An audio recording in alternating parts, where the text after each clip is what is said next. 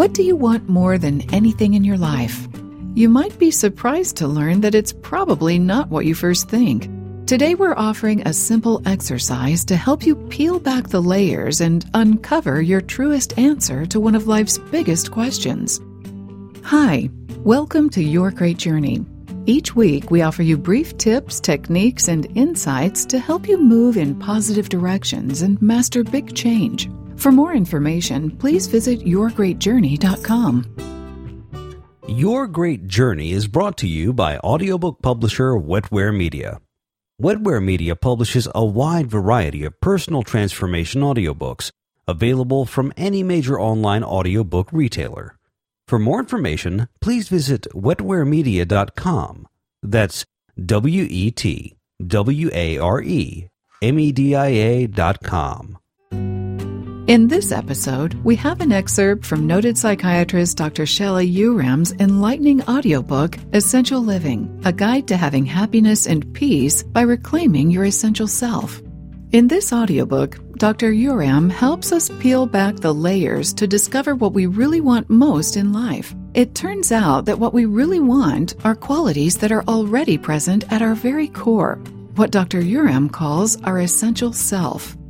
In this excerpt, Dr. Uram introduces us to the foundation of her approach to uncover the essential self, the you that is the most real and authentic. Many of us have become disconnected from our essential selves and lost touch with who we are. The simple exercise in this excerpt will help you begin to reconnect and discover what you truly long for. The basic premise of this audiobook is that in our culture, most of the unhappiness and suffering that people go through is based on having lost their connection with their innermost self, the essential. There is no substitute for the quiet, deep strength and resilience that is inherent to it. When we are disconnected from our innermost core, we constantly seek connection and fulfillment from other things and people. We never find this alternative fulfillment, however, because there is no substitute for our essential self. As a result of our ancient survival brain areas having not yet evolved adequately to accommodate life for modern humans, our attention begins to get pulled away from our essential self. This begins when we are young children. We progressively become more and more attached to learning how to survive and thrive in the family and the world around us, meaning schools, jobs, friends, etc. We forget our essential self. Yet this is our only true rock, or anchor, which keeps us deeply rooted and gives us a consistent sense of love, peace, connectedness, and the sense that all is well, even when it is not. The essential self not only grounds us and keeps us steady, but also provides a compass that points us in the right direction to find resilience in weathering the stresses and strains of life. By the time we are young adults, we believe our emotional well-being and security are dependent upon our lives working well in certain ways. These could include being healthy, having successful relationships, achieving financial success, etc. Very few people regard conscious connectedness with their essential self as part of their well-being. Inevitably, things do go wrong. That is just part of the human condition. We age or get injured. A loved one becomes ill or dies.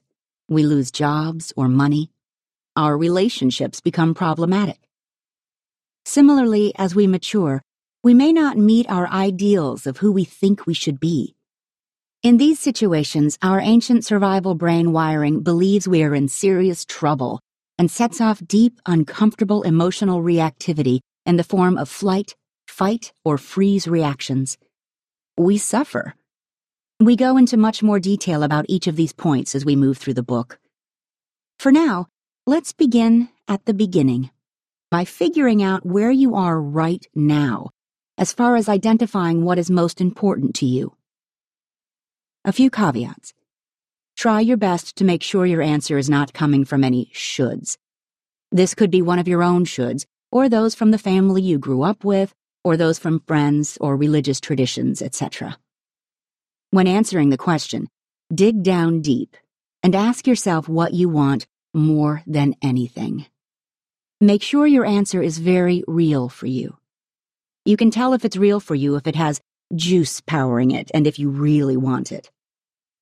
The shoulds don't usually have much juice attached, but they may sound nice or like what you should want.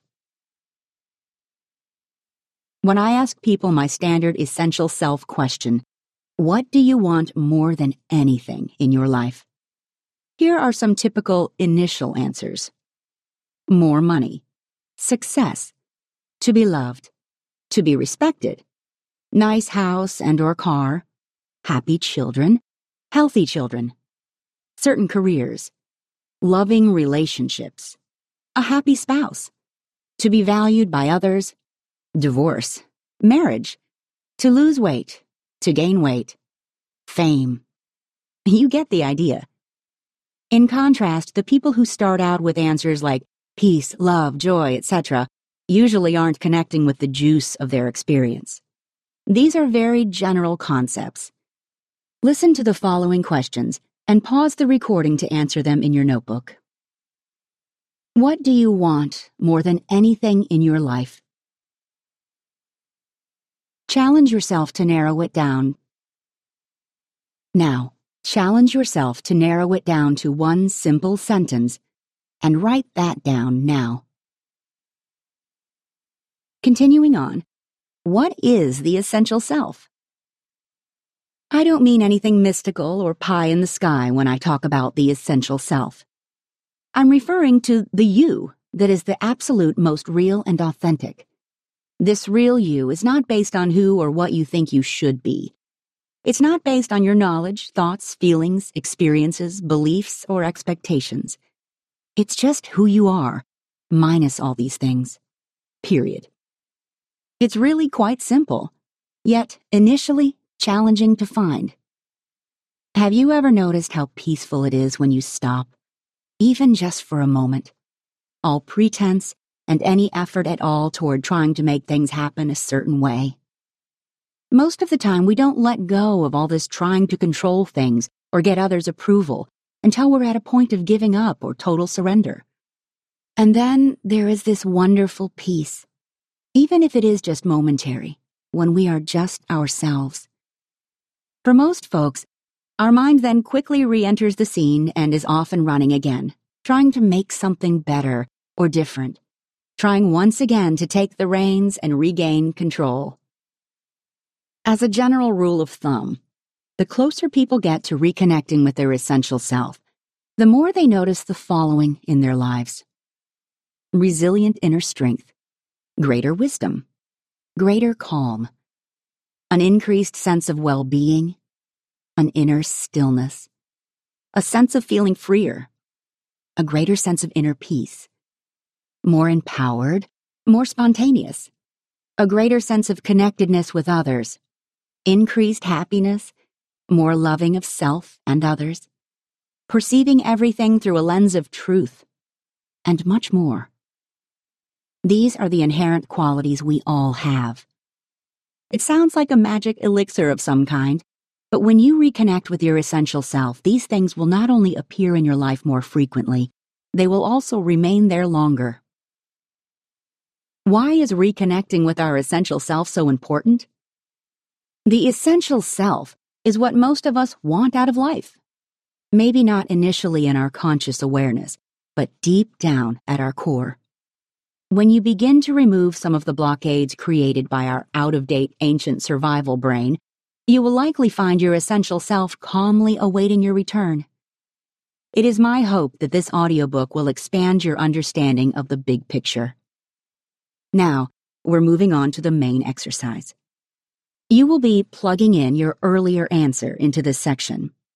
This exercise is taking your original point A answer, the one that has the juice, and distilling it down to a deeper truth.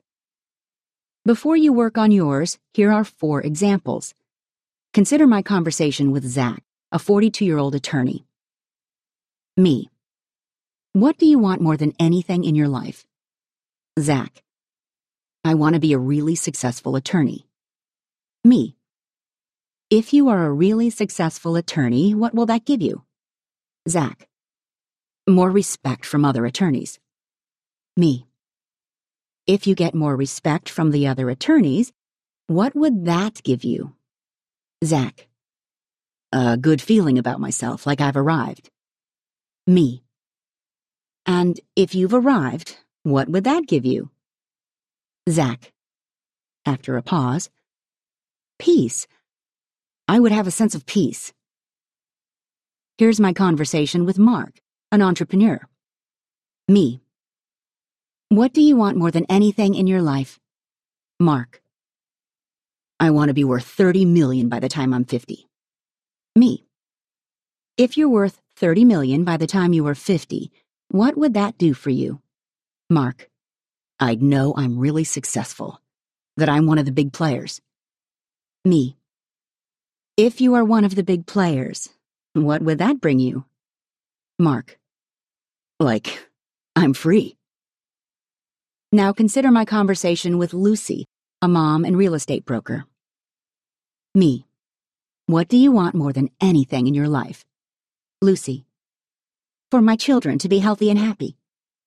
Me: if your children are healthy and happy, what would that bring you? Lucy: I wouldn't worry so much. Me: if you don't worry so much, what would that bring you? Lucy, after a pause: peace. And finally, my conversation with Adele, a 60-year-old grandmother and nurse.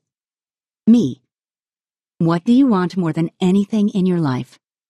Adele: I want to work less. Me: if you could work less, what would that give you? Adele: I could spend more time with my grandkids. Me: if you spend more time with your grandkids, what would that bring you? Adele: I feel love and happiness when I'm with them. Joy. When I asked my first question, what do you want more than anything in your life, to 4 different people, I got 4 different, yet fairly typical responses. Zach told me he wanted to be a really successful attorney. Lucy told me she wanted her children to be healthy and happy. Mark said he wanted to be worth a lot of money by the time he turned 50 years old, and Adele said she wanted to work less. All of these are admirable external goals: success, family, wealth, and less work stress. But none of these initial answers struck at the true essence of what they really want most in their lives. However, with guided questioning, each of these wonderfully unique people was able to distill his or her initial response to its purest and most essential form. Zach's desire for career success boiled down to a desire for peace. Lucy's desire for healthy and happy kids boiled down to a desire for peace. Mark's desire for financial success boiled down to a desire for a sense of freedom. And Adele's desire to work less boiled down to love, happiness, and joy. I have asked thousands of people this question. However varied their initial answers may be, almost 100% of their answers boil down to the inherent qualities of the essential self. The 5 most common final answers are peace, happiness or joy, a sense of freedom, a sense of connectedness, and love. Caveat: similar to the original warning from your initial answer earlier in this chapter, you might be tempted to skip over some of your steps by jumping straight to the qualities of the essential self. For example, you might want to immediately answer peace or happiness. And that may in fact turn out to be your ultimate answer, but jumping straight to the end game won't actually help you in this exercise. Instead, work the process from start to finish by following your juice each step of the way. Focus on what feels real and meaningful for you in this very moment. Let's begin.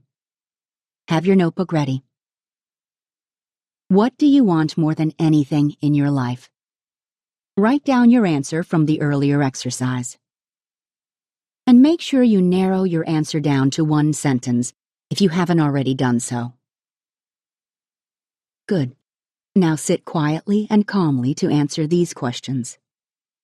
If you had this, the answer you just gave, what would it give you?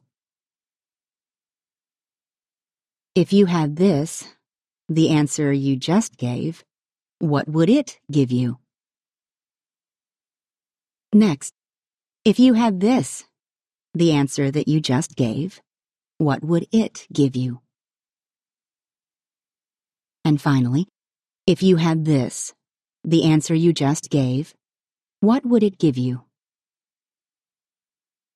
In case you haven't figured it out, you need to repeat this line of questioning until you can carry it no further. Eventually, try to end up with a one-word answer. Write that answer in your notebook. Now, most likely the answer you just gave contains one or two of some of the qualities of the essential self. If not, don't worry. You will likely gain greater and greater clarity as we go on. As I briefly mentioned in the introduction, the overwhelming majority of people I've had the honor of speaking with soon before they passed on stated the same thing. They each described that since death was to come soon, they had become aware that their priorities had been incorrect. Self-inquiry about what was most important to them in their life, and their aligning their life with this priority in the short time they had remaining was what really counted. Almost all of them expressed regret that they hadn't had these realizations earlier in their lives. The common pattern showed that they had lived their lives primarily out of trying to gain others' approval, keep their own approval, keep their families happy, etc. Once they found out that their life was ending, they described a sudden clarity for what is really important to them. We are here to wake up out of the outdated and overreactive survival brain dream. Please don't wait until the end of your life. Thanks for listening to this excerpt from the audiobook Essential Living, a guide to having happiness and peace by reclaiming your essential self. You can purchase the complete audiobook from any major online audiobook retailer. If you'd like more information, please visit yourgreatjourney.com. Please be sure to subscribe to the show so you don't miss an episode. And if you like the show, please rate it and review it. And please share it with friends who might also enjoy it. Thanks for listening. Have a great week. Your Great Journey is brought to you by audiobook publisher Wetware Media. Wetware Media publishes a wide variety of personal transformation audiobooks available from any major online audiobook retailer. For more information, please visit wetwaremedia.com. That's WETWAREMEDIA.com.